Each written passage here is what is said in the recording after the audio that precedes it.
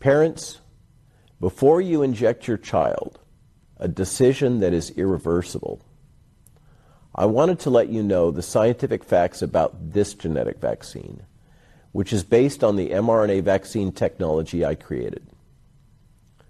There are 3 key issues that parents need to understand. The first is that a viral gene will be injected into your children's cells. This gene forces your child's body to make toxic spike proteins.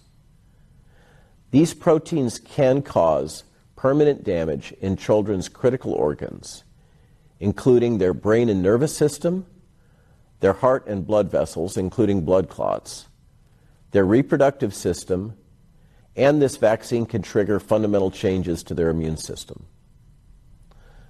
The most alarming part about this is that these damages, once they occur, are irreparable. You can't fix lesions within their brains. You can't repair heart tissue scarring.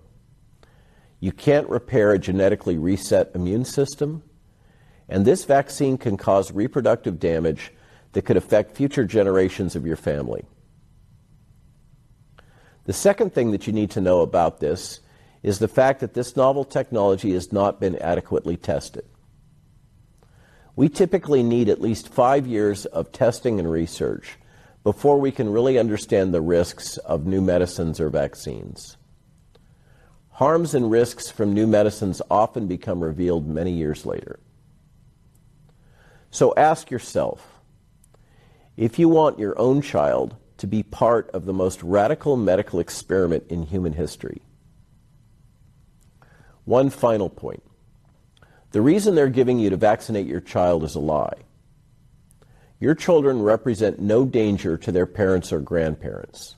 It's actually the opposite. Their immunity after getting COVID is critical to save your family, if not the world, from this disease.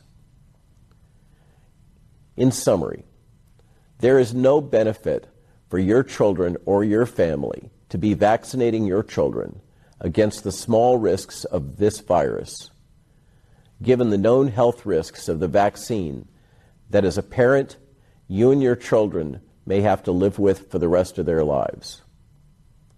The risk-benefit analysis for this vaccine isn't even close for children. As a parent and grandparent, my recommendation to you is to protect your children and do not give them this unproven vaccine.